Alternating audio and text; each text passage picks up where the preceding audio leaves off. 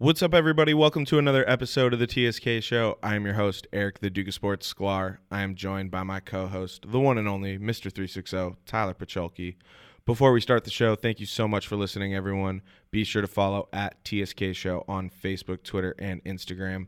If you want to find myself or Tyler on social media, be sure to follow us at the Duke of Sports and at Tyler Pacholke. All of our content can be found on SoundCloud or Apple Podcasts. Check us out on Anchor as well, and we are officially now on Spotify. Just type in keyword TSK Show to find us. Be sure to rate, review, and subscribe wherever you decide to listen to the TSK Show so you can stay up to date on the newest episodes of the show. On this episode of the TSK Show, Tyler is back from vacation, and the Golden State Warriors are headed to their 5th straight NBA Finals, so we will discuss what it means for the Warriors and the historical impact this team has made in the association. While the Warriors have advanced, their opponent has yet to be revealed.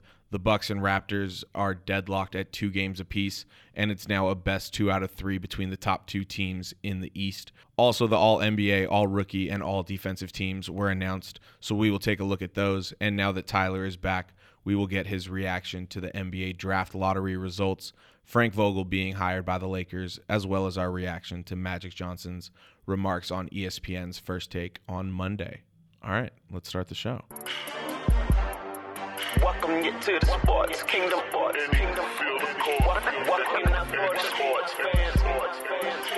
you to the sports kingdom. Welcome you to the sports kingdom. Welcome back, TP. How was vacation?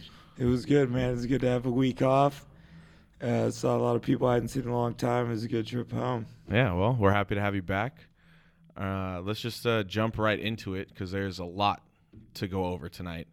The NBA Conference Finals, one matchup is already wrapped up. The other one is deadlocked. The Warriors beat the Trailblazers 4-0, a clean sweep. And now the Bucks and Raptors are deadlocked at 2 games apiece. Game 5 is currently going on right now. It's 71-67 with under 2 minutes to go in the third quarter.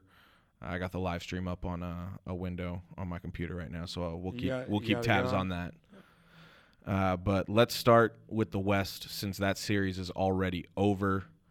Just complete domination by the Warriors. They're now going to be playing in their 5th straight NBA Finals. They become the first team to do so since the 1966 Boston Celtics. Pretty incredible. Yeah, they're for sure a top 3 team I've ever seen, probably number 1. It's hard to put Kobe and Shaq and MJ and Scottie to the side like that, so I got to group them as 3 for now. But what the Warriors are doing is incredible. It's crazy. I mean, they're not even done yet, so I still think that they're just so dominant, and they're still set up to be dominant for a couple more years that I'm just kind of trying to enjoy it, but they beat people so quick, it's over, man. Yeah, you blink, and before you know it, the series is done. I think the most, because you got to find other shit, because they're always winning, you know what I mean? It's been 5 years now. The most I take away from the Warriors' success is how good the Clippers really were this year, and how they're probably going to give them the best series of the playoffs. With KD. Yeah. And now how interesting they are as a free agency destination. I mean, the Clippers? They got a coach. They got a philosophy. We're not starting the show off like this. No, but what I'm saying is, what I'm taking away, these Warriors have been so dominant the last 2 rounds. And it's just, the Clippers gave them the best fight. And that's kind of what I'm taking away from it. They're just whooping everybody else. And they could sweep, either one of these Eastern Conference teams easily without KD.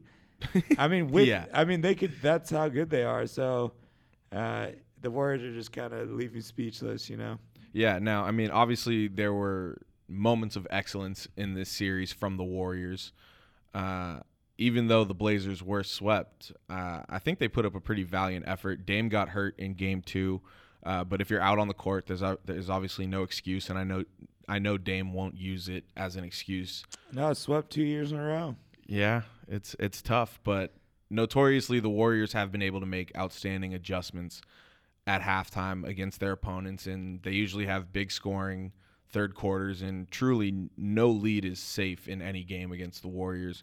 And just to give you an idea of that, in game 1, which was won by the Warriors 116-94, the Blazers' largest lead in this game was 5 points. Okay. They still lost the game. They were able to squander the lead to the Warriors, and the Warriors ended up winning in a convincing fashion in game 1. Game 2, a little bit different story. 3-point win for the Warriors, 114-111. But the Blazers' largest lead in this game was 17, and they gave that up and lost. Game 3, first game in Portland, you thought the Blazers might be able to steal one. Warriors end up winning 110-99. Blazers' largest lead in that game was 18 points, and they still lost. Then game 4, deciding factor, winner go home for the Blazers. They end up pushing the game to OT. All right, I'll give them credit for that. 119-117 was the ultimate final score, with the Warriors ending up winning the game. But that game had no business going to overtime. The Blazers were up 17 in that game. Yeah, I mean, the Warriors are a superior team. It's not even close. It's not even close. Portland's not in the same league. I mean, they are in the same league, but Portland is not anywhere near being able to beat the Warriors right now. I mean, they could have lost someone else, KD and somebody else, and still beat them, you know. 2 of their guys are going to be able to play with Portland's 2 guys. So, yeah, I mean, the Warriors are just the superior talent. They're the model of the league. That's who you got to beat. Nobody else can talk right now other than the Warriors. Yeah, and the Blazers led for 101 minutes of game time compared to the Warriors only leading for 83 minutes of game time. But all that matters is when the clock hits 0, who's winning at that point. Yeah, the Warriors have changed my perspective on basketball for the rest of my life. That's how 100%. dominant of a team they are. I think anything's possible at this point. I never thought I'd see a team as dominant as Shaq and Kobe was. Well, and just the way they've done it and how long they've done it, it's all just crazy. And they've been able to keep the same core together, and for longer than Shaq and Kobe were together, I think. Everybody. It's just it's just been a perfect run, you know? Now, obviously, one of the subplots in this series was the Curry brothers matching up against each other, and ESPN was able to get the stats for when they guarded each other in the series. So when Steph was guarded by his little brother Seth, Steph was able to drop 29 points on his little brother, going 9 of 14, and he shot 50% from 3-point. And then, unfortunately, when Seth was guarded by Steph, older brother obviously had his way. Yeah, it's kind of just like a metaphor for the series in general. Yeah, Seth only scored 3 points on his older brother. He was 1 of 7 from the field and 1 of 6 from 3-point. Yeah, because it's not even a fair comparison.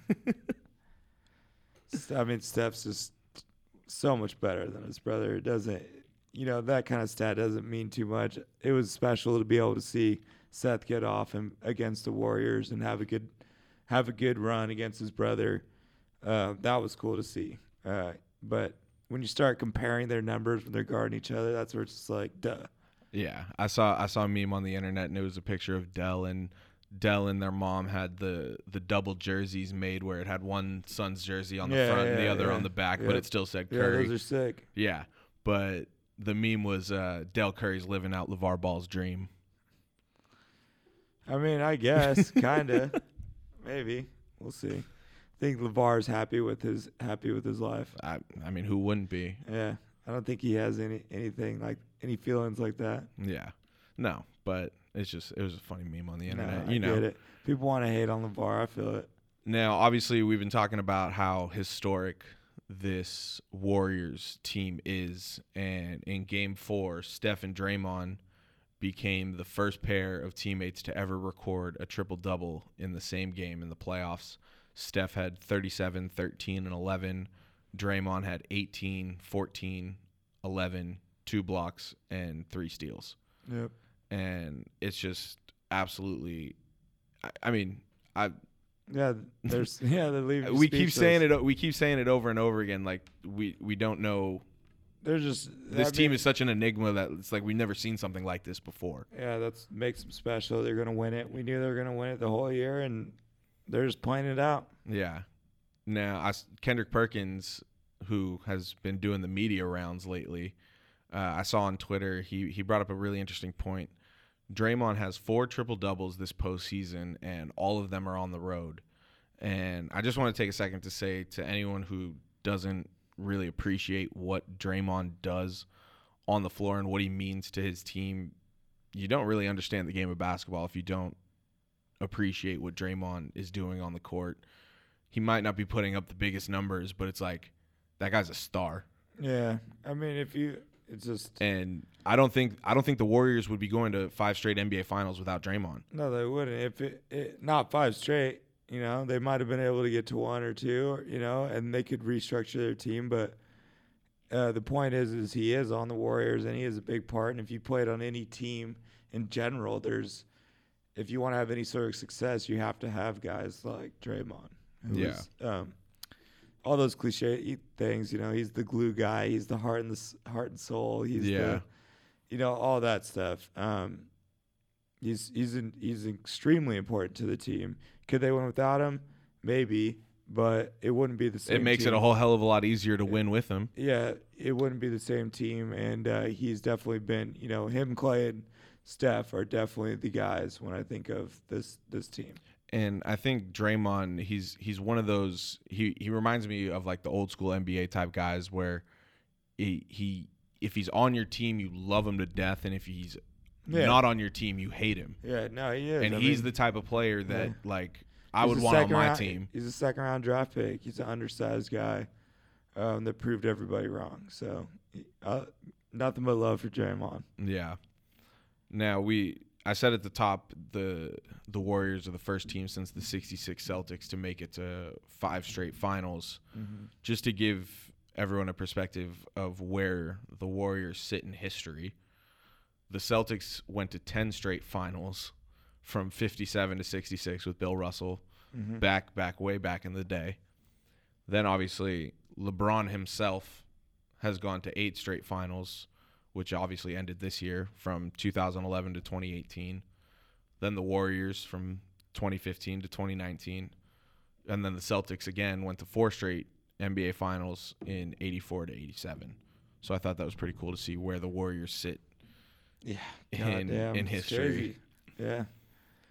Jordan fucking blew it walking away that first time, damn it.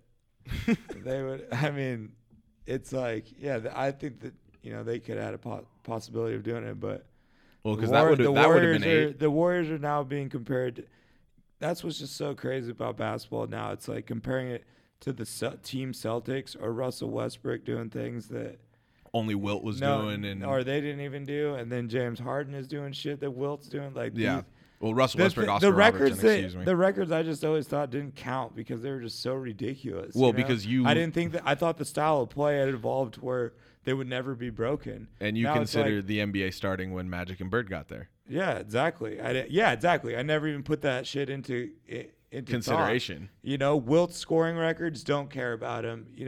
Boston's finals, all those finals runs, championship records.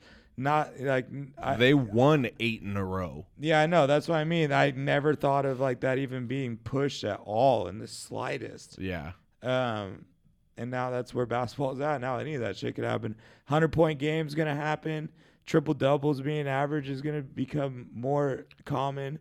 It's always crazy. 50 points a game for a season, that's gonna happen.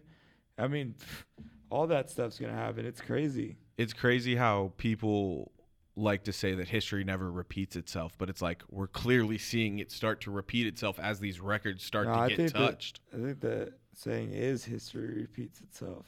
Is it? I don't know. I'm not. I think so. Well. So I think, they were right.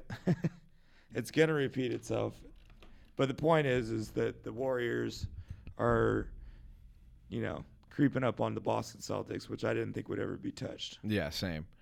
And speaking of repeating itself, Steve Kerr was a point guard in the NBA. Steph Curry is a point guard in the NBA. They've now both been to 5 NBA finals. It's always interesting that player, especially point guard coach dynamic. I think it's cool that they now share that bond. Kerr won 4 in a row as a player. Yeah. Kerr, because he hopped to the Spurs the year after the Bulls. Yeah. Kerr's got rings. Kerr's the man. I mean, that's another one of those. Kerr's got technically 10 rings. He's another one of those. Yeah. Yeah, he does. No, he has 9. Well, yeah. Well, okay. No, all right, I jumped the gun. No. He has 8. He has 8. The Warriors have won 3. They're going for their 3-peat, which will make it 4 total. So You're he's got 3 as a coach. He's got 5 as a player. Okay, yeah. So he's going for his 9th. He's going for his 9th ring, which is boss, and he's not going anywhere. He's the other one. It's not everybody that I'll remember, but Steph, Clay, Draymond. Way more so than KD, but those 3 guys, Steve Kerr, guys like Sean Livingston and Iguodala. Yep. Those are the faces of this dynasty. Well, and I think you can even include Jordan Bell and Kevon Looney in that, especially with the last 2 years and the roles they've played since they were drafted by the Warriors. No, yeah, for sure. So, I mean, shout out those guys because one's a UCLA guy, one's a LA guy.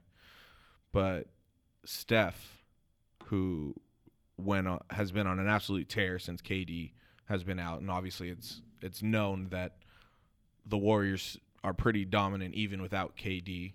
I believe their record is like 29-1 without KD or something like that. Yep. But in this 4-game sweep, Steph set the record for most points scored in a 4-game sweep. He scored 146 total points in this year's Western Conference Finals. The next best was Shaq at 145 in the 2002 Finals. After that, 144 points by LeBron James in the 2017 East Semis. And then the 4th was Kobe Bryant at 140 points in the 2001 West Semis. So I thought that was some pretty cool history that Steph made. He's the man. And I think with Kevin Durant being most likely ruled out for Game 1, maybe even Game 2, we don't know how much time he's going to miss. Him being out for the last, 10 days or so, this could be Steph's year to get a Finals MVP. Yeah, I mean, he's just as likely as any of those guys. Yeah. He don't need it, though. Real quick, before we move on from the Warriors, I got to throw a pity party for Rodney Hood because he's now been swept 3 straight years on 3 different teams by the Warriors. Yeah. And that's just real unfortunate. That's tough. He'll have some good stories when he's an old man, though. Well, I mean, yeah, just being able to share the court at the same time with those guys is pretty unreal. Now, before we move on to the Bucks and Raptors, who are now in the 4th quarter, it's a commercial. I'll give you guys a score update in a second. But something happened between Kevin Durant and Chris Broussard, and I think it's really interesting, and I think it needs to be talked about, especially because I went to school for journalism and I graduated with a degree in journalism, and I feel like Chris Broussard is just doing his job right now. Basically what happened is Chris Broussard said that KD's worst nightmare is happening right before his very own eyes, with the Warriors succeeding without him on the court and basically winning all these games and getting to the finals without him. And Broussard said that, well, basically before Broussard mentioned a text conversation between him and KD clapped back at Chris Broussard for his comments saying this was KD's worst nightmare. And KD was basically like, if you think this is my worst nightmare, like I have bigger issues than them winning basketball games without me. Like the game of life is bigger than basketball, basically. And then Chris Broussard said that they had a text conversation between himself and Kevin Durant for an extended amount of time, whatever. And KD refuted that and said that Chris Broussard didn't have his number. Mm-hmm. And Broussard then made a video, which it honestly reminded me of when Stephen A. said, "You don't want to make an enemy out of me, Kevin Durant." regarding his free agency 2 summers ago before he signed this new deal with the Warriors. I thought that was pretty funny. But basically, Broussard claimed he has over 60 Instagram and Twitter DMs that he'll keep private out of respect for Kevin Durant. But if you want, he was basically saying, if you want to argue the difference between a DM and a text in 2019, you got bigger issues. And then he doubled down today on Undisputed on FS1, basically saying if anyone can prove that Chris Broussard himself is wrong and KD is right, and that those conversations between them never happened, Fox Sports should fire him and basically just never let him go on any show, like cancel his radio show, everything. And I got to respect Chris Broussard for putting his credibility and his job on the line like this. And like I said, as someone who studied and graduated with a degree in journalism, I was always told to seek the truth and report it. And I believe that's what Chris Broussard is doing in this case by putting his job and his credibility on the line. And I believe Chris Broussard in this scenario, based off of everything that I've seen and KD's past history on social media with Burner's account and being petty with fans and clapping back and all of that. So it's like, what I'm really trying to get at with all of this is Kevin Durant's most likely going to leave the Warriors. That's what we all assume this summer.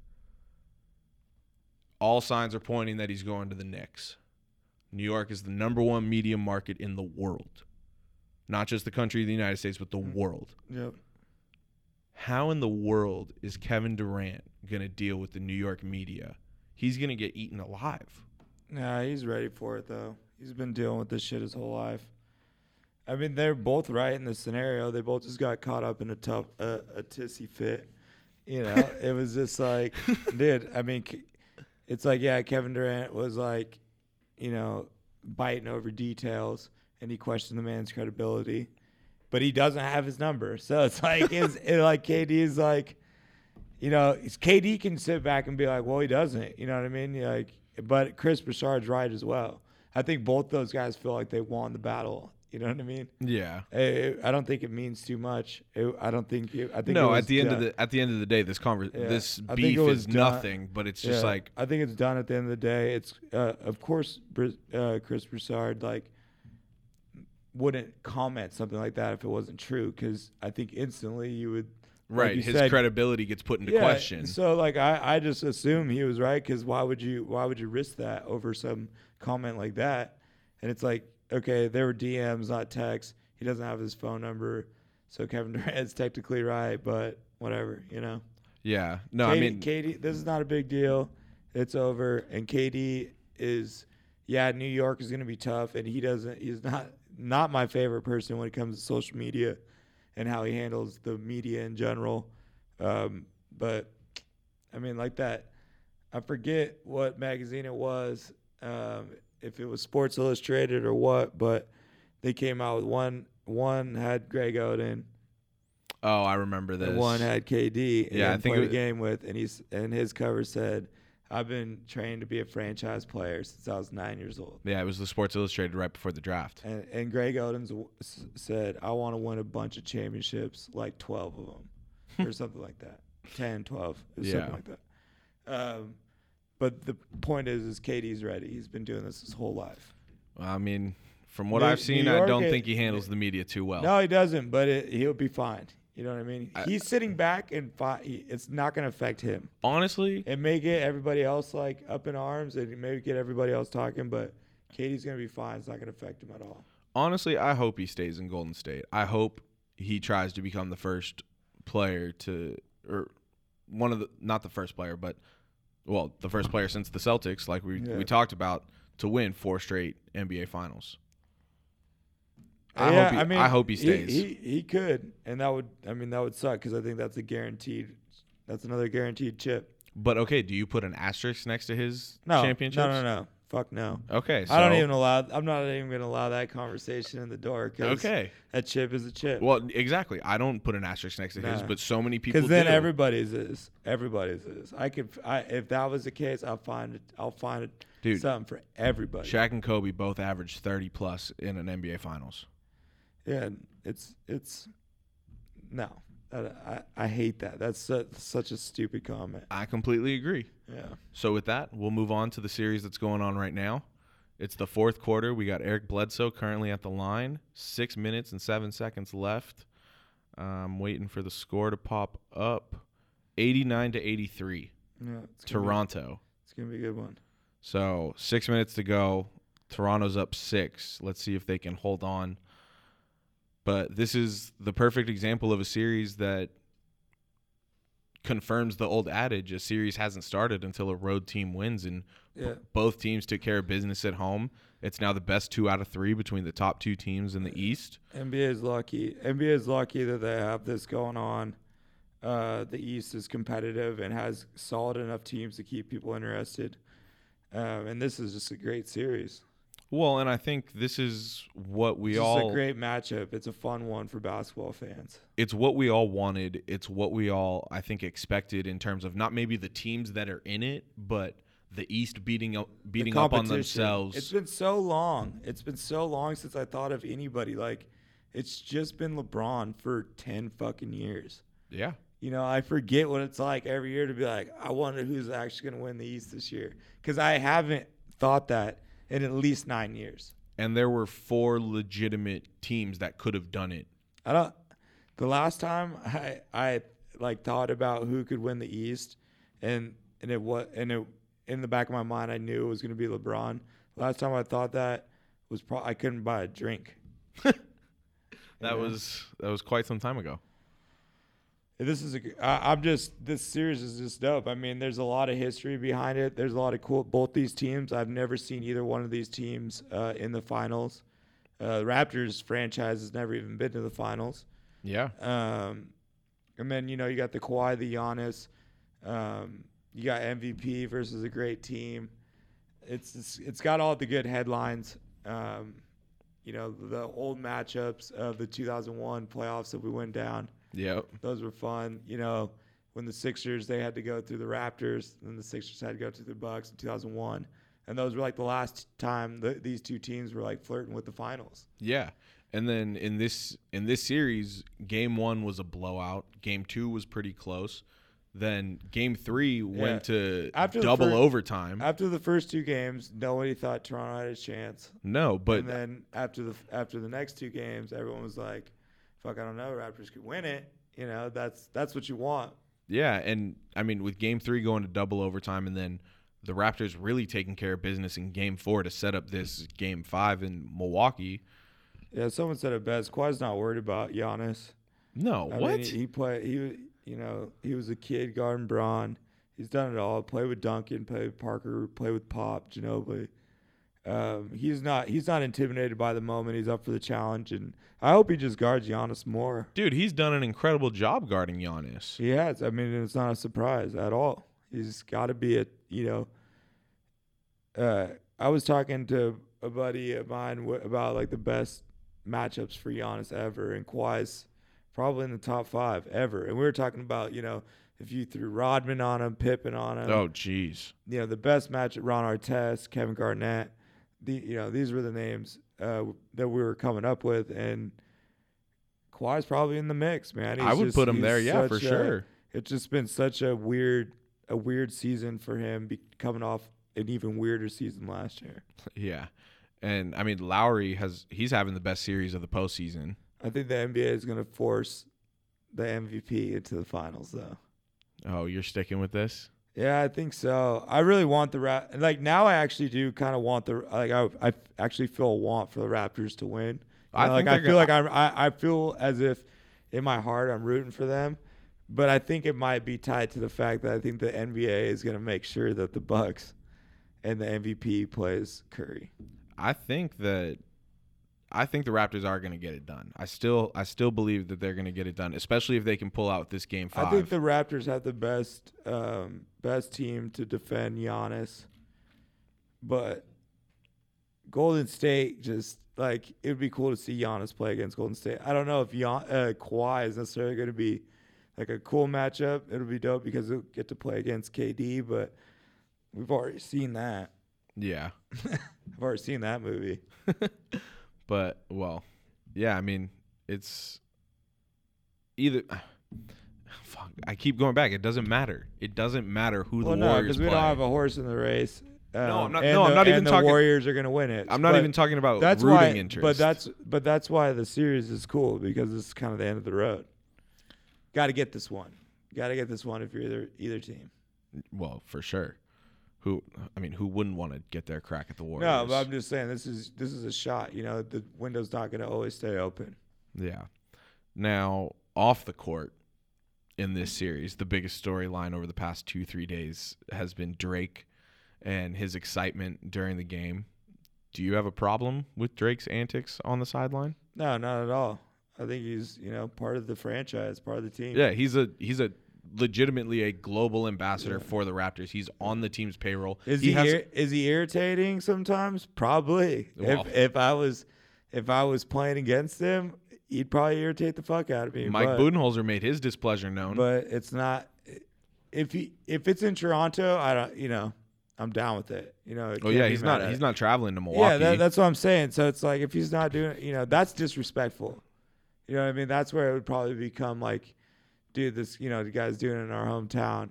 But if he's in Toronto, he's meant a lot to that franchise, helped them out a lot, I think. And dude, he's got a locker in the locker room. He bought their practice facility.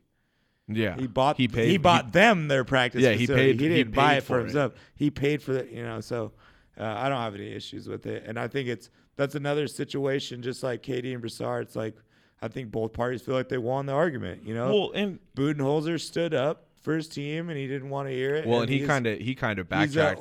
He's an old school guy. He's probably in the heat of the moment, whatever. And Drake takes the win because obviously Budenholzer was salty. Yeah, and Budenholzer as the coach, I think, should have just deflected and just been like, I'm not worried about Drake. I'm worried about the actual players. But I also think it's a pretty simple solution for the Bucks, and it's just like the U said in the 80s. It's like, if you don't want us to dance and celebrate and all of that, don't let us score. Don't let us beat you. It's a big boy league. Exactly. Yeah, no problems with Drake on the court. So, are you going – well, it's 92-87 now with – Has Drake ever gotten teed up? No. See, I think that's definitely him and Kendrick Perkins almost got into it last year, though, remember? I think that Drake should be, if he is going to have all this, I think Spike Lee and Jack Nicholson have been teed up. Damn, Giannis just hit a 3 to go on 2. That's a good one. But if he's allowed, yeah, exactly. If he's allowed to be, doing that and being on the sidelines and moving around and he is part of the team, then you probably should be held responsible for those actions. He put his hands on Nick Nurse during the game. Yeah. Yeah, exactly. So, like, Drake's probably going to end up having, like, the Drake rule. Where the NBA in the future, like, adjusts everything and, figures it out. Sorry. Giannis tipped the ball back, and Kyle Lowry went backcourt, but because of the tip, it was This would be a good one. Yeah, it's 2-point game. Toronto up 92-90, 3 minutes and 41 seconds to go. They'll know by then. But let's move on to the All-NBA teams, the All-Rookie teams, and the All-Defensive teams because they have been announced now that the regular season has been completed. We'll start with the All-NBA teams. The first team was Steph Curry, James Harden, Paul George, Giannis Antetokounmpo, Nikola Jokic. The second team, Kyrie Irving, Damian Lillard, Kawhi Leonard, Kevin Durant, Joel Embiid. And the third team was Russell Westbrook, Kemba Walker, Blake Griffin, LeBron James, Rudy Gobert. Real quick, LeBron James' All-NBA selection this year means that is his 15th, which ties him for the most, tying him with Kareem Abdul-Jabbar, Kobe Bryant, and Tim Duncan. So congrats to him. Broke the 11-year streak of first-teamers. Yes, that is true. My only issue with the All-NBA teams, I would have probably switched Kevin Durant and Paul George. Put Paul George on the second team, Kevin Durant on the first team.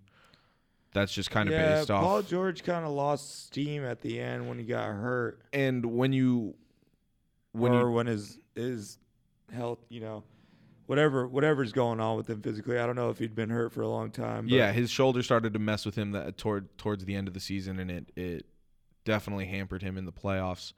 But I think when you got most of the NBA players currently, a lot of the NBA media that covers the NBA on a day-to-day basis, having Kevin Durant as the consensus best player in the world, having him on the second team, I don't really understand how that works.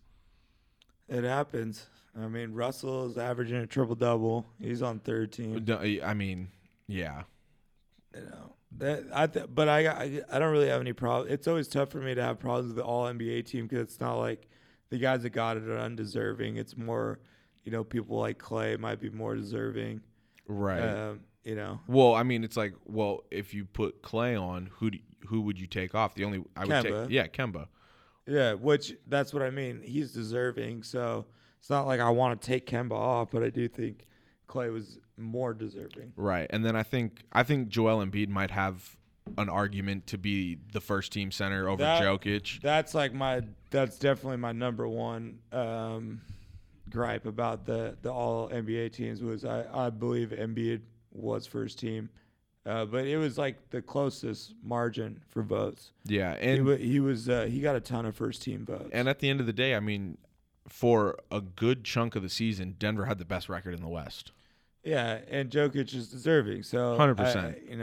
I don't have an issue with it. But if I had to change one thing, probably Embiid and Jokic, switching it up, and then Clay for Kemba. Okay.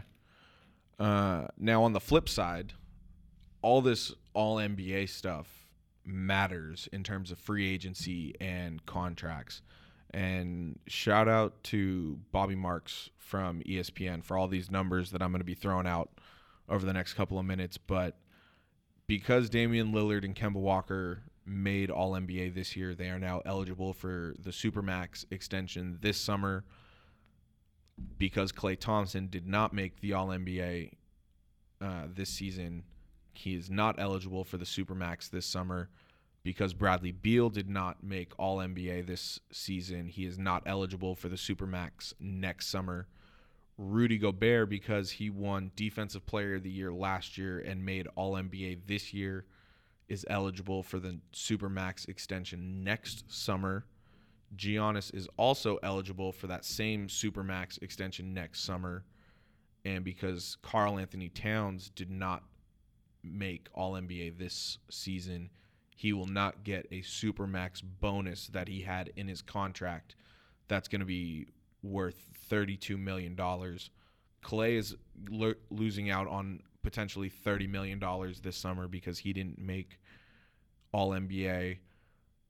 Now, Kemba Walker, who we said we would probably switch out of All-NBA and put Clay in for him, because he made it, he can now sign a Supermax deal this summer with the Charlotte Hornets of 5 years, $221 million.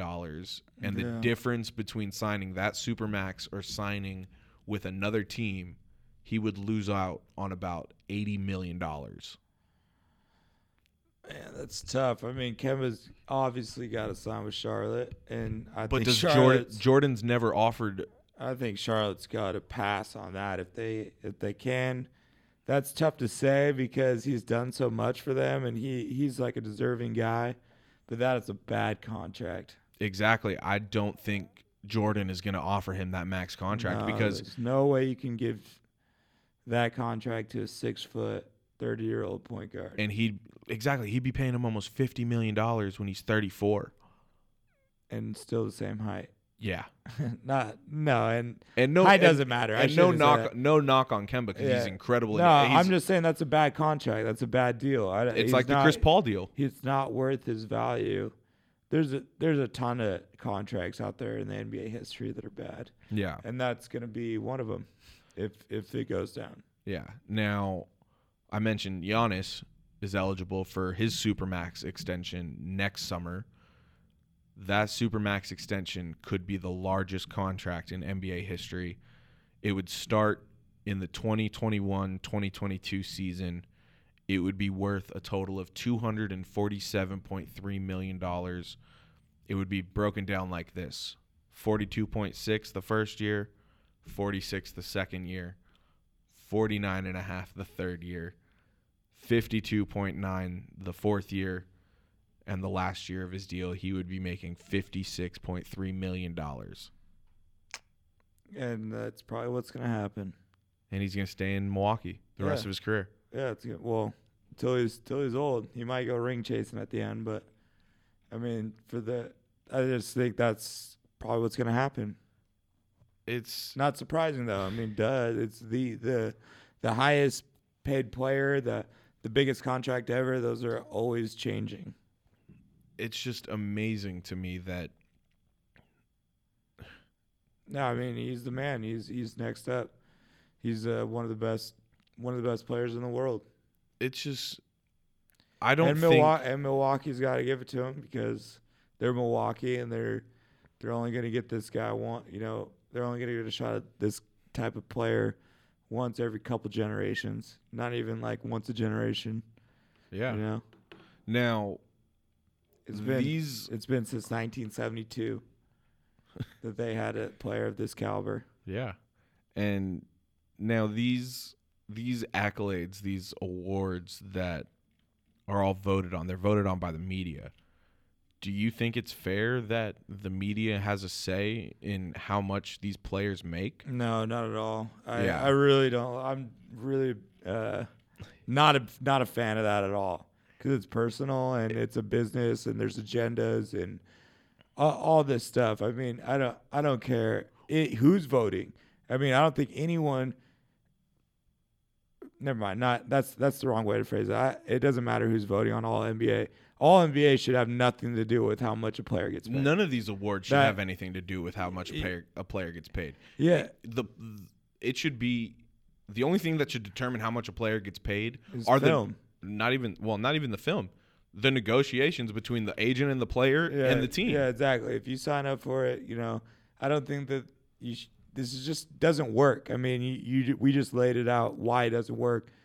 Klay and Kemba. Dude. Klay's deserving, and they should give him that contract. Kemba is deserving, but that's a bad deal. So you're like, if you let that happen, then Charlotte's probably going to fuck themselves for years to come, which isn't good for the league. If you gave it to Klay, then it wouldn't really change anything as far as the projection of the league. They just need to throw that shit out. The awards do not dictate value. And think about the team. Think about the team side. Minnesota's probably thrilled they don't got to throw Cat an extra $32 million that they could use somewhere else in free agency. I do like the idea of, if a player's played with you for over 3 years, you can offer him more money than everybody else. It shouldn't be dictated on all NBAs. But exactly. If I want to offer, Klay Thompson more, then I should be able to, if I'm Klay Thompson, I think I'm valued more and I don't get my value because I didn't make All-NBA, that's a problem. Yeah, for sure. Kemba Walker should not be getting paid more than me. I completely agreed. Now, the all-defensive teams were very interesting to say the least, somewhat, some people might say controversial. Honestly, the defensive teams and the defensive player of the year has been so weird because they're always just such on different pages. You know? I don't really know how they go about picking these guys out in what teams, but it's like, they're all pretty good at defense, but, not necessarily who I would have picked. Right. So the first team was Eric Bledsoe, Marcus Smart, Paul George, Giannis Antetokounmpo, and Rudy Gobert.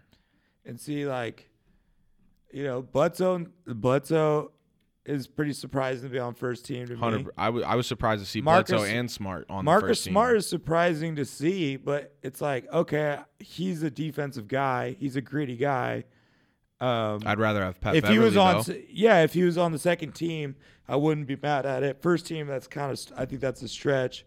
But I'd rather have Klay on the first team. It's just weird. It's just weird. I mean, Giannis, Paul George, Gobert for sure. Yeah. Draymond for sure should be on first team. Embiid is legit. The only reason he's on second team is because Gobert is Right. on first team. So the second team is Drew Holiday, Klay Thompson, Kawhi Leonard, Draymond Green, and Joel Embiid. And it just goes back to, it's just like, I don't know. That's a weird. Well, I don't and know how this- they came up with it. If they got lost in the moment for like people like Bledsoe Smart, Drew Holiday, like those. Well, are Drew just, Holiday was first team last year. yeah, and he's a good defender. I just and I don't know off top other than people like Pat Bev, but there's a lot of good defenders in the league. But I think Yeah. honestly it all goes back to the argument that is taking place with the All-NBA teams.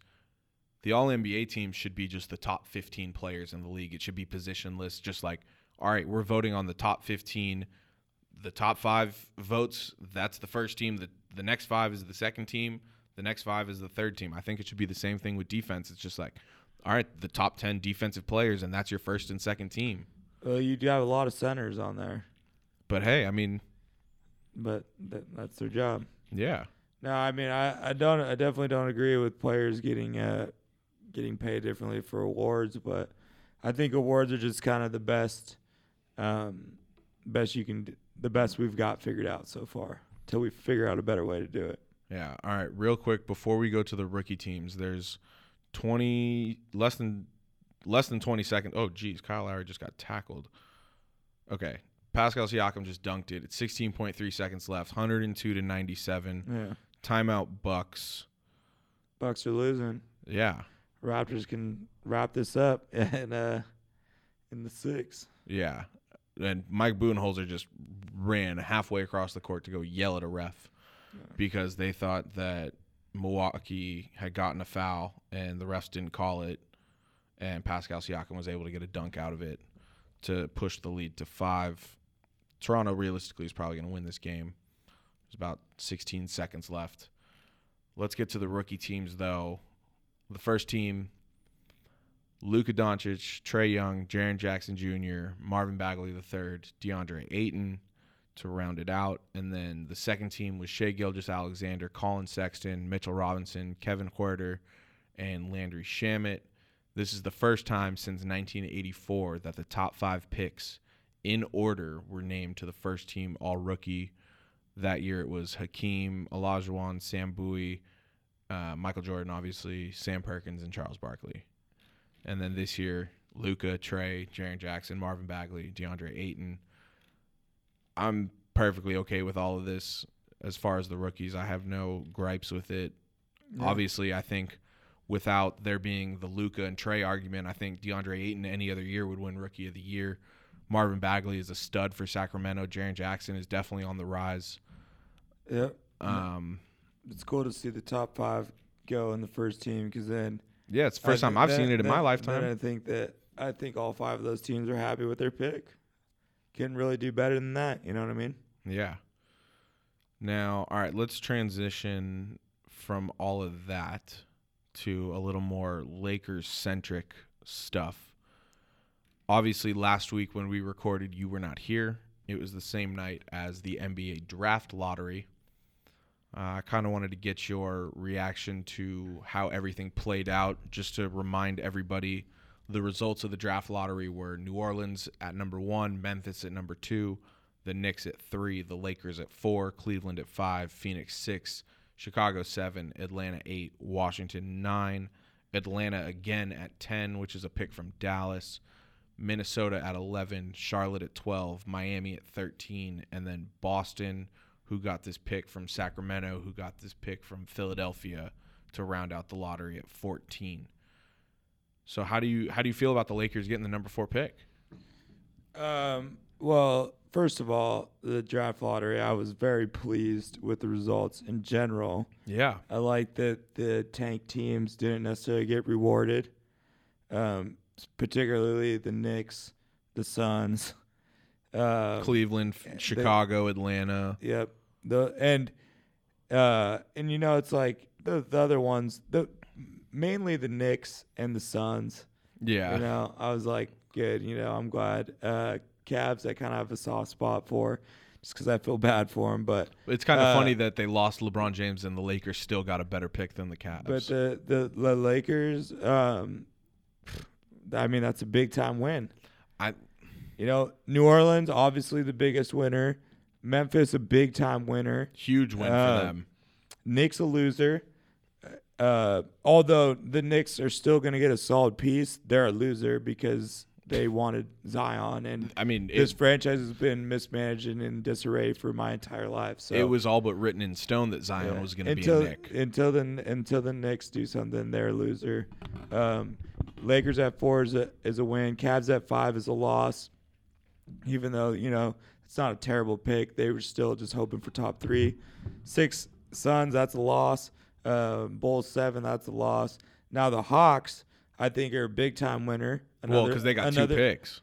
They've got 2 picks, 8 and 10. They're gonna get, if they don't mess this up, they can get 2 good pieces. 100%. And then they got 2 all rookies, and then they got a young John Collins who's coming off an all rookie campaign the year before. Yep. So if you could put 5 good young pieces down there in Atlanta, those people are waiting for that kind of team. So I think the Hawks are a big time winner, and I mean it's gonna be an interesting draft. Yeah, I'm excited to see what happens. The order's great for me. I love the order. I wish Memphis could rock, with Conley and Ja Morant. I don't know if that's gonna work. They're probably gonna make some moves. Yeah, I mean it's gonna. I think you got to take Ja, but RJ is a stud. I hate to admit it because he's a Duke kid and he's Canadian, but RJ's a bona fide stud. I think he could be an all-star in the league. And to match RJ with Jaren Jackson in Memphis, I think RJ could be a good player in a small market, and then keep Conley, as like a veteran piece. That could be a nice little start to something. Yeah. Kind of like Conley could kind of be like a crutch to lead Jackson and RJ into the future, but they got to take Ja. Yeah, and I think the most interesting part of all of this is obviously New Orleans ending up with number 1 with everything that they went through with Anthony Davis during the regular season. I said it last week, and now that you're here, I'll say it to you. I don't see why Anthony Davis doesn't just give it a try this year, plays out the season. He lets New Orleans know it's like, listen, I'm going to play it out. Let's see if we can win with Zion. If at the trade deadline or around there we're in a losing position, we're not looking like we're going to make the playoffs, trade me then so you get something in return.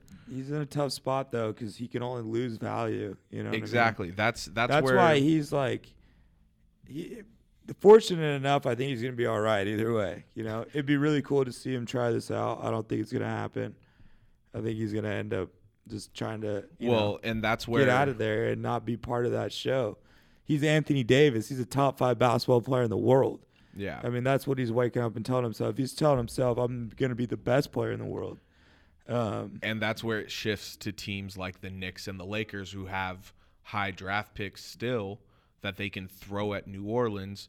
And I think since it's been now over a week since the Lakers have gotten the 4th pick and people have analyzed what they're going to do, who they might pick, what they might do, if they're going to trade it or not, I think it'd be naive of anybody to think that if the Lakers do make a trade for Anthony Davis, that this number 4 pick is a part of that package.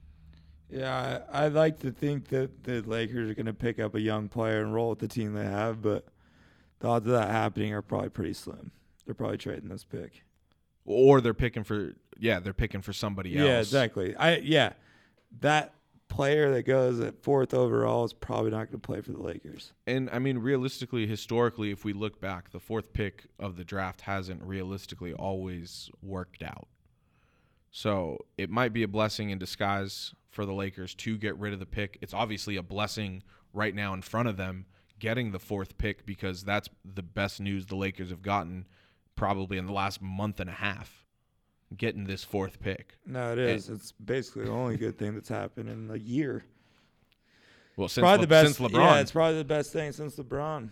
But it's turned around a little bit. I like Vogel as a hire, and I like the fourth pick.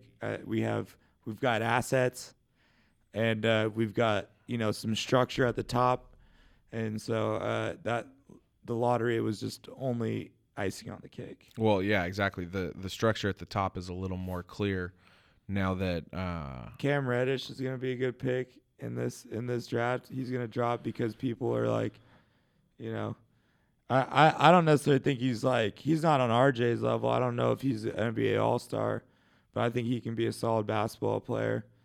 The kid from Virginia, DeAndre Hunter. I haven't really watched Darius Garland play too much. Neither have I. So I don't have a strong opinion on him. Well, there's buzz about your boy Jarrett Culver. And then Culver, man, I told you his draft stock was just shooting up because he looks like he's got an NBA game. The guy I gotta see is Rue from Gonzaga. I gotta see where he goes. I'm praying it's not Boston. But I'm gonna be stoked no matter where he goes. I'm really excited for that kid from Gonzaga. But there's a lot, and there's a lot of these guys I watched in high school. There's a guy called Talon Horton Tucker. Yep. Who's from Simeon High School in Chicago. He's a cool kind of throwback Draymond type of player. Tyler Hero, I was a big fan of his in high school. Kentucky. He's a true shooting guard, which is kind of rare nowadays. So, and then the guys that I hope have a good run at it, but I think their biggest issue is being on the court is Bol and Kevin Porter Jr. Yeah, I mean, you got to. I hope Kevin Porter Jr. can stay on the court. He's another one of those scoring two guards. He's more of a ball handler, though. Well, I mean, like I James think Harden, and then Bol could be special. I think Kevin Porter Jr., if he gets put in the right situation, he could be special. He could be the steal of the draft, in my opinion. Yeah, no, and he could. He's just gotta stay on the court. He's got to keep progressing, but he's gifted. Bol could change the game. He could be a game-changing center, and it'll be interesting to see later on in the draft. Second round, probably, maybe late first round, Taco Fall. What's funny about Taco Fall is when I saw his measurements his official measurements from the draft combine get released, I just kept trying to convince myself that the Lakers shouldn't just say fuck it and draft him at 4. You can't do that, dude. I know you can't do that, and that's why I'm saying I was trying to convince myself the Lakers shouldn't. He's just a guy that's going to be – his biggest thing is going to be minutes played, his fatigue, his wind. You can't be on the court too long. I think a Boban is kind of like a good like he goal can really for only him, play about 20 minutes a game. Yeah, I think if you can get to a Boban level, be really efficient and really good when you come in and have that length affect the game. Oh, he'll be efficient. He doesn't have to jump to dunk. It's just that is he going to be able to get close to the rim? Is he going to be able to be fast enough to get to to the other end of the court on defense? There's a lot of question marks, and that's why his draft stock is a lottery pick. But it'll be interesting to see if he can change that narrative and be a productive player. He's only been playing basketball 5-6 years. Yeah, no, but I mean his progression has been incredible.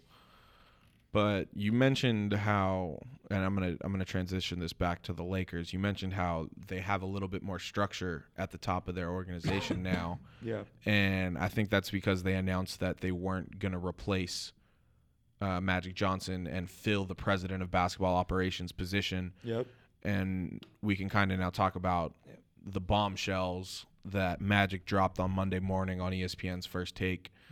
And it just so happened to be the same day and a few hours prior to Frank Vogel's introductory press conference as the Lakers' newest head coach.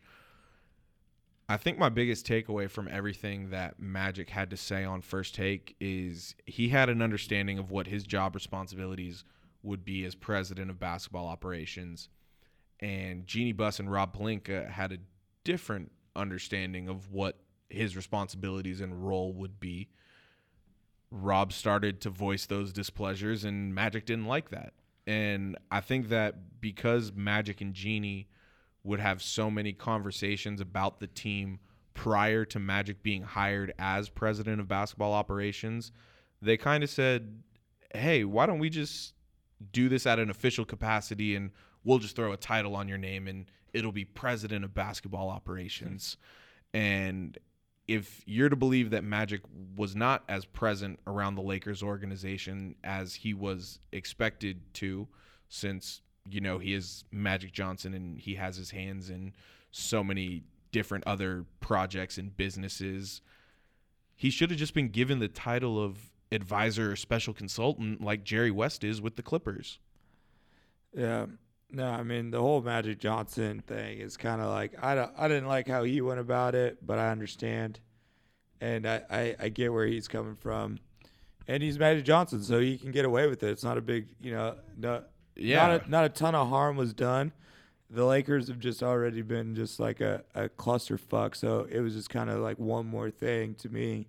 Yeah. But I just think he's like, oh, I want to try this. And then it didn't. He's like, I don't want to fucking do this anymore, you know? Yeah, I make enough money. I don't necessarily like the way he went about, like, quitting, but I got no hard feelings for him.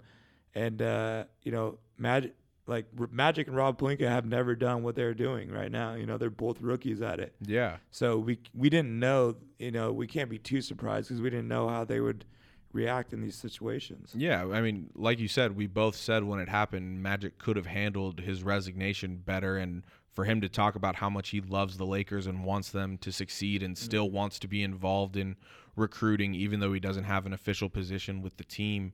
Yeah. Him being an all-time great, there's no one that can deny what Magic's done for the franchise. People are always going to give him the benefit of the doubt. He still should not have undercut the franchise by going on national television and airing this dirty laundry the same day they're supposed to be announcing and introducing their new head coach to the local media. Yeah, and I think the only person that's got like a legit beef, the only person that should be like pissed about it's Bron. Because I think Magic was like one of the big reasons why Bron came here. So like he has like a legit reason. Rob Pelinka, I think, has a legit reason too. It's just like, but it's just like at the same time, they couldn't have thought that he was going to do too much. You know what I mean? No, I mean, I think Rob Pelinka has a gripe because Magic is doing this so publicly. I think as a man, Rob Pelinka would say, I would want to talk about this face to face with someone. Yeah. But also, they're moving on well. I mean, Rob Pelinka, they're bouncing back.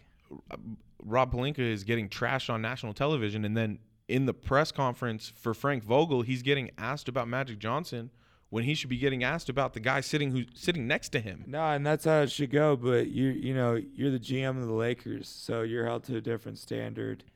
The Lakers have been ran horribly the last 6 years. Yeah. And you know, if you win some games and all this shit will go away, but until then, you know, you're kind of just subject to that fire. Yeah, and I think the Lakers really need to realize the mess that they're in, and I think they need to. They're good though. I mean, I think we're good. I think the Lakers are all right now. You know, you really think so? I think the Lakers are set up. I mean, obviously, they got to make a huge step next year and be a dominant force in the West. Well, they got to sign someone in free agency this summer. Yeah, but now it's like they've got a coach, which I think the coaching scenario ended up being a win. They dodged that. Like, you know. I don't think Ty Lue's as good of a basketball coach as Frank Vogel. They might not have handled it great, but they got someone who I think is respectable, and I think he is going to be a good coach for this team. Well, and it's like we talked about it a bunch about Ty Lue. It's like most Laker fans didn't want Ty Lue. My opinion was you have to take Ty Lue because that's Bron's guy. Yeah. And Ty Lue was, I think that was a big time baller move, like declining 3 years because he's still getting paid by Cleveland and he knows his value. Don't sign him to 3 years because you want to cut me when Bron cuts. Yeah. I'm not just LeBron James's coach. You know, he's got to get out from that identity, and in doing so, I think the Lakers stumbled into a better coach. Now, this is the only thing that's up in the air. Like you said, they have I think they have assets, but they have to add someone else. Yeah. And Vogel and LeBron got to be on the same page. Well, and realistically, or those two things have to happen, or they're not going to be championship contenders. And realistically, now that Magic is gone, the biggest recruiter for the Lakers is LeBron. Yeah. So it's like if the Lakers strike out this summer, it's LeBron's fault. Yeah, but and you could say that because anything that happens with the Lakers is LeBron's fault. It's LeBron's team. Exactly. But it's like they got a handful of young players that are talented. They've got the number 4 pick in the draft. They've got LeBron James. They've got a good head coach. They've got Jason Kidd, who could be a good player developer, who's been a head coach and an NBA All-Star. They know where Pelinka and Jeannie Buss's roles.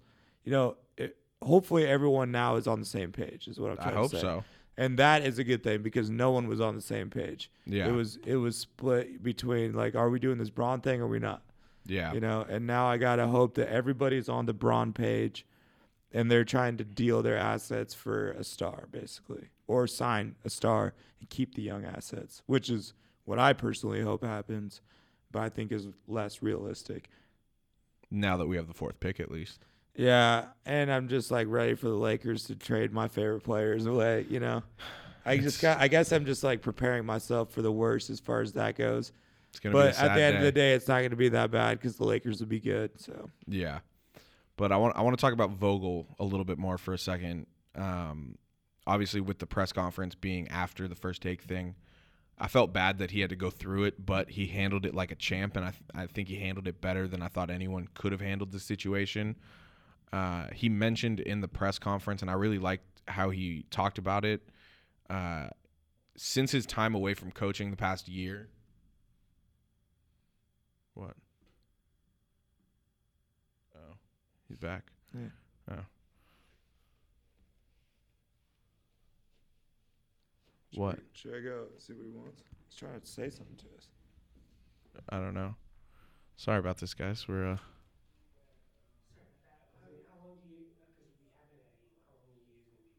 we're almost done.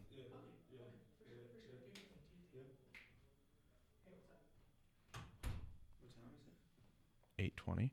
Oh shit! I was like, damn. What do you mean they have it at 8? Huh? He said they have it at 8? Yeah. Oh, whatever. We're almost done. Yeah.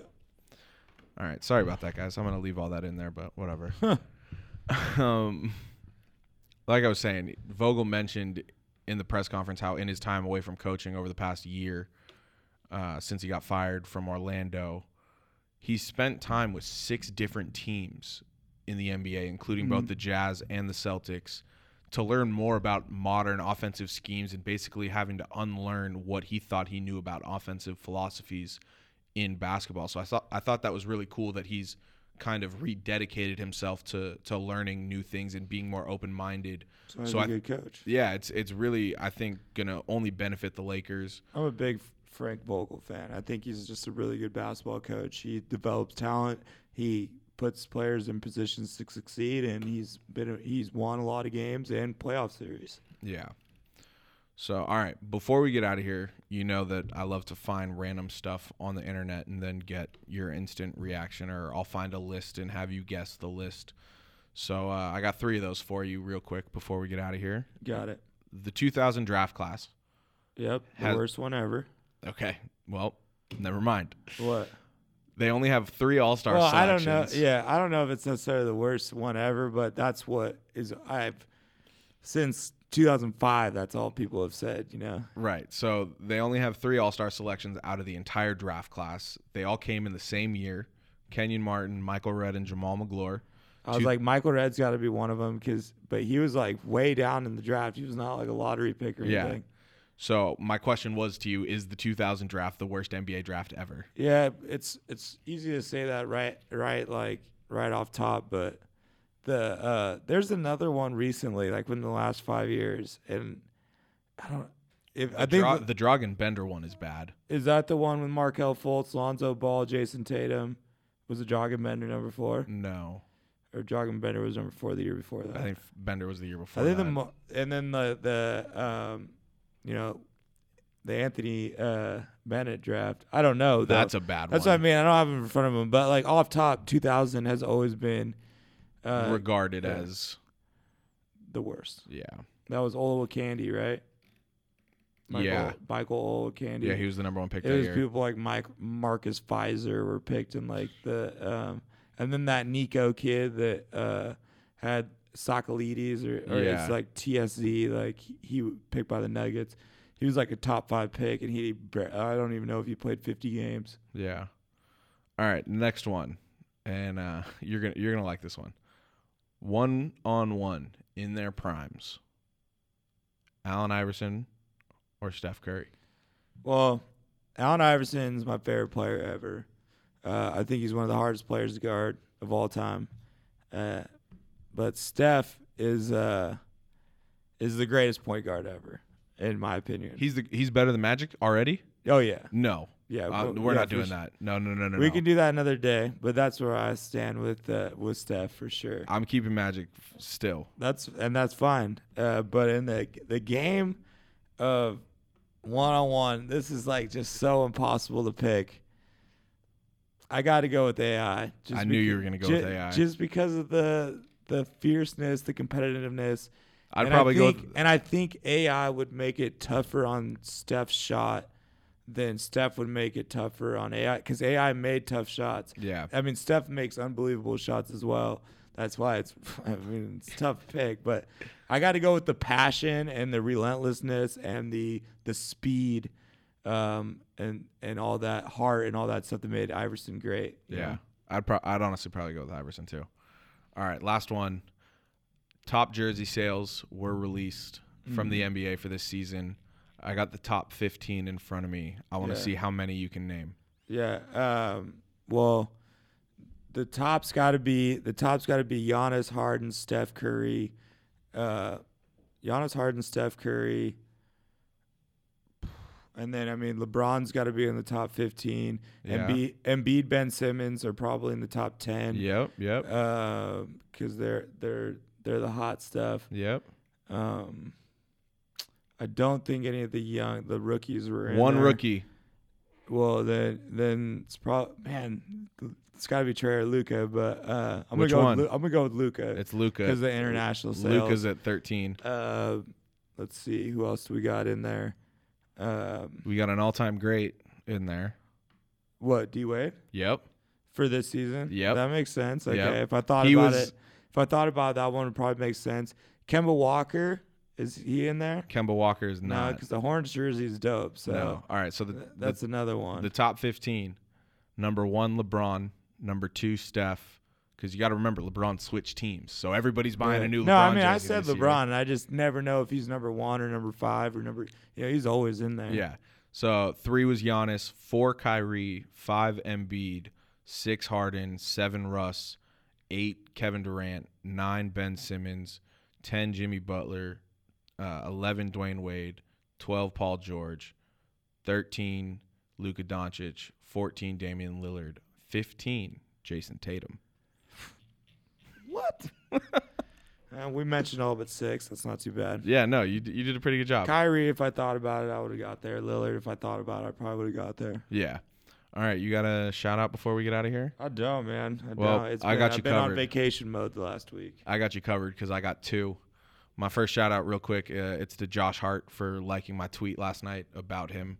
I said his comments were taken out of context when he was asked a hypothetical question and gave a hypothetical answer about his contract situation with the Lakers on Gilbert Arenas' podcast. So I tweeted about it, defended Josh Hart, tagged him in it, and he liked it. So I thought that was pretty cool. Shout out to Josh. That is dope.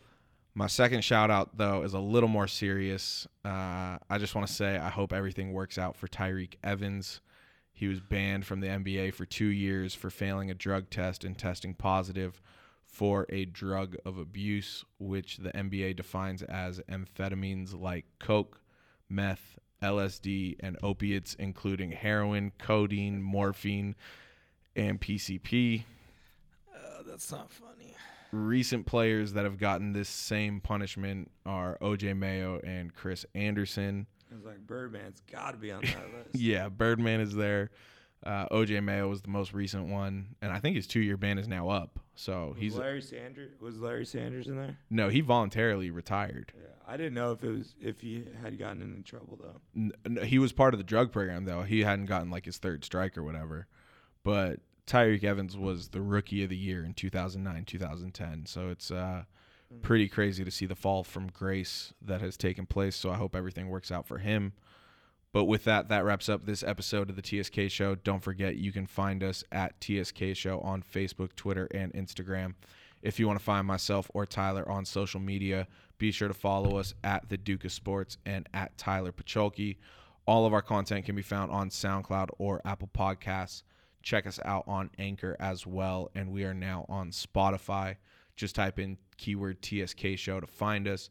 Be sure to rate, review, and subscribe wherever you decide to listen to the TSK Show so you can stay up to date on the newest episodes of the show. We appreciate you all so much for listening. Stay tuned for the next episode of the TSK Show. 2 more till 100. Peace. Later.